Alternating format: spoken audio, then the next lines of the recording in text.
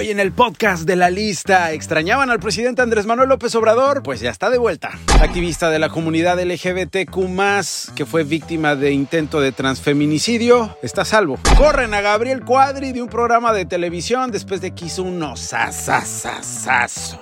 Empresarios para la 4T quieren adquirir Citibanamex. El gobernador de Nuevo León en otro escándalo. Y un volcán submarino que hace erupción y causa tsunamis. El podcast de Nacho Lozano es presentado por Baby Crazy, tejiendo sonrisas desde 1973.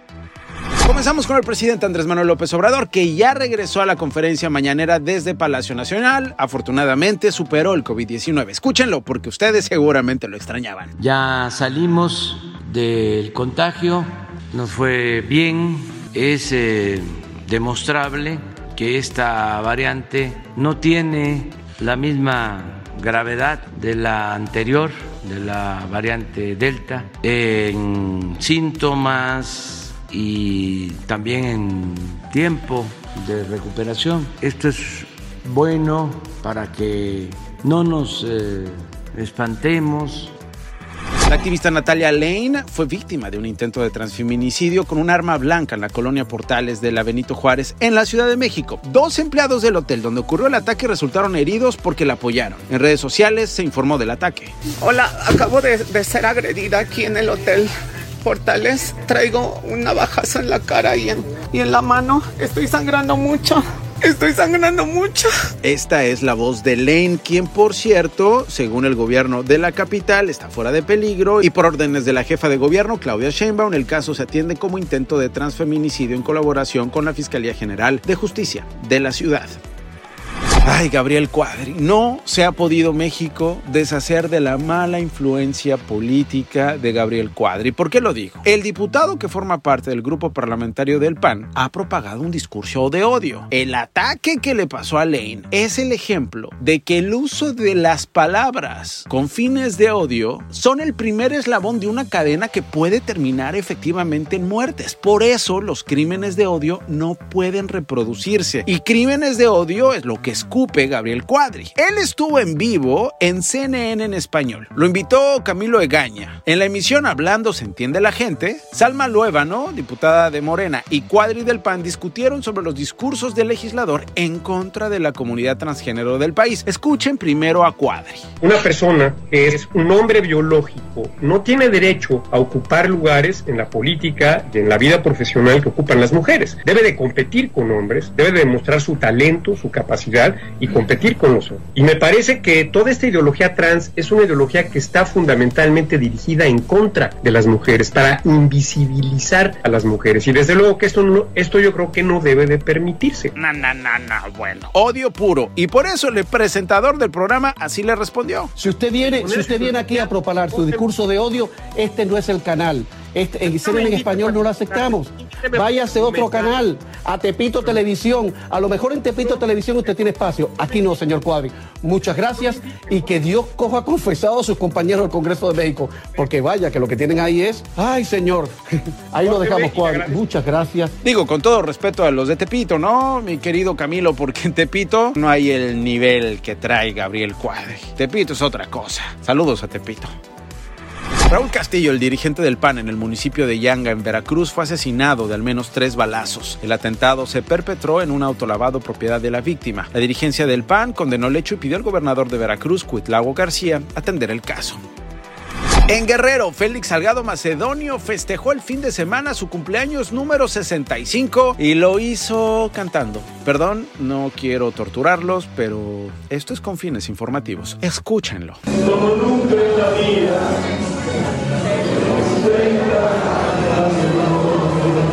Salgado Macedonio solicitó, por cierto, licencia para separarse del cargo, supuestamente para apoyar al presidente López Obrador a terminar de sentar las bases del cambio verdadero. Sí, porque ya sabemos que Evelyn Salgado es la representante del gobernador de Guerrero, que para fines fácticos es Félix Salgado Macedonio, según sus más acérrimos críticos. La erupción de un volcán submarino en Tonga, que se observó desde el espacio y se sintió a lo largo de todo el Pacífico, el mayor océano del mundo, dejó 2 muertos en Perú y desató alertas de tsunami desde Japón hasta las costas oestes de los Estados Unidos. La mayor devastación se registró en Tonga, un reino de 170 pequeñas islas con un total de 105,000 habitantes. En México, algunas costas registraron alto oleaje. Familiares de 2 biólogos mexicanos residentes en Tonga solicitaron ayuda al gobierno de México para poder ser localizados y regresar a nuestro país. Se trata de Leslie Nava y David Olaf Santillán, quienes desde hace 2 años estaban en la isla, en ese reino del Pacífico, trabajando en un proyecto para la preservación del coral y otras especies marinas. De acuerdo con el diario El País, el gobierno de Enrique Peña Nieto sabía de la relación de la actriz Kate del Castillo y del narcotraficante Joaquín El Chapo Guzmán gracias a un correo electrónico anónimo que alertó del encuentro. Cuando la actriz vio al capo, el gobierno de Enrique Peña Nieto lo sabía, la seguía porque además tenía información sobre la producción de una película sobre la vida del narco. No todos los empresarios son malvados. Y es que para el presidente Andrés Manuel López Obrador hay algunos que ven por el bien del país. Entre esa lista se anota Javier Garza Calderón, fundador de la asociación Empresarios por la 4T, que confirmó su interés para comprar Citibanamex. El empresario regiomontano, cuya familia es fundadora de la cervecería Cuauhtémoc, consideró que se trata de una gran oportunidad de rescatar sus activos históricos, culturales y financieros. Sobre esto habló el presidente López Obrador. Como ahora en el caso de Banamex, que ojalá y se mexicanice, y nosotros queremos pues que participen banqueros mexicanos, empresarios mexicanos, y que el banco quede en el país. La Red de Derechos de la Infancia en México pidió investigar el permiso concedido a la influencer Mariana Rodríguez y al gobernador de Nuevo León, Samuel García, luego de que ambos publicaran imágenes en las que aparecen junto a un niño de 5 meses que adoptaron por un fin de semana. ¡Ah, caray! ¿Adoptaron por un fin de semana? ¿Eso se puede? ¿Eso es legal? En un comunicado, la Redim también llamó a ambos funcionarios a evitar la cosificación de menores de edad, ya que estos, al estar dentro del Sistema Nacional para el Desarrollo Integral de las Familias, sufrieron violaciones a sus derechos humanos, pero pues el gobernador y su esposa vieron a estos niños como algo viral. El Buró Federal de Investigaciones de los Estados Unidos de América, el FBI, identificó ya al ciudadano británico Malik Faisal Akram como responsable de la toma de rehenes en la sinagoga en Texas. En sus negociaciones con agentes del FBI, el sospechoso pidió la liberación de la científica pakistaní Aifaya Siddiqui, Lady Al-Qaeda, que cumple una condena de 86 años de prisión por haber tratado de matar a soldados y agentes estadounidenses mientras estaba detenida en Afganistán. Malik Faisal Akram fue neutralizado y murió. Los rehenes fueron puestos en libertad sanos y salvos. Vamos con el pilón, por favor. Y en este podcast de La Lista apostamos a su imaginación. A ver, por favor, cierren los ojos. Bueno, si van manejando, no cierran los ojos, obviamente. O si van en la bicicleta o si van caminando. Pero imaginen entonces que van a tirar la basura y se encuentran a Gene Simmons, el vocalista de Kiss. Bueno, pues esto ocurre solamente en México. En redes sociales se hizo viral este video.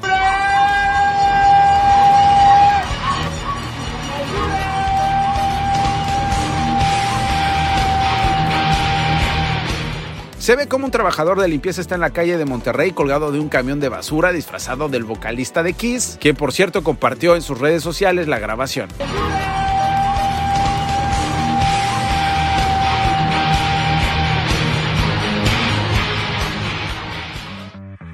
Recuerde, si se quiere enterar de las noticias más relevantes, denle click al podcast de La Lista en Spotify. Soy Nacho Lozano y yo se las cuento todos los días. Click y las reciben así de facilito. Estas fueron las 5 notas más relevantes del día con Nacho Lozano, presentado por Baby Crazy, tejiendo sonrisas desde 1973.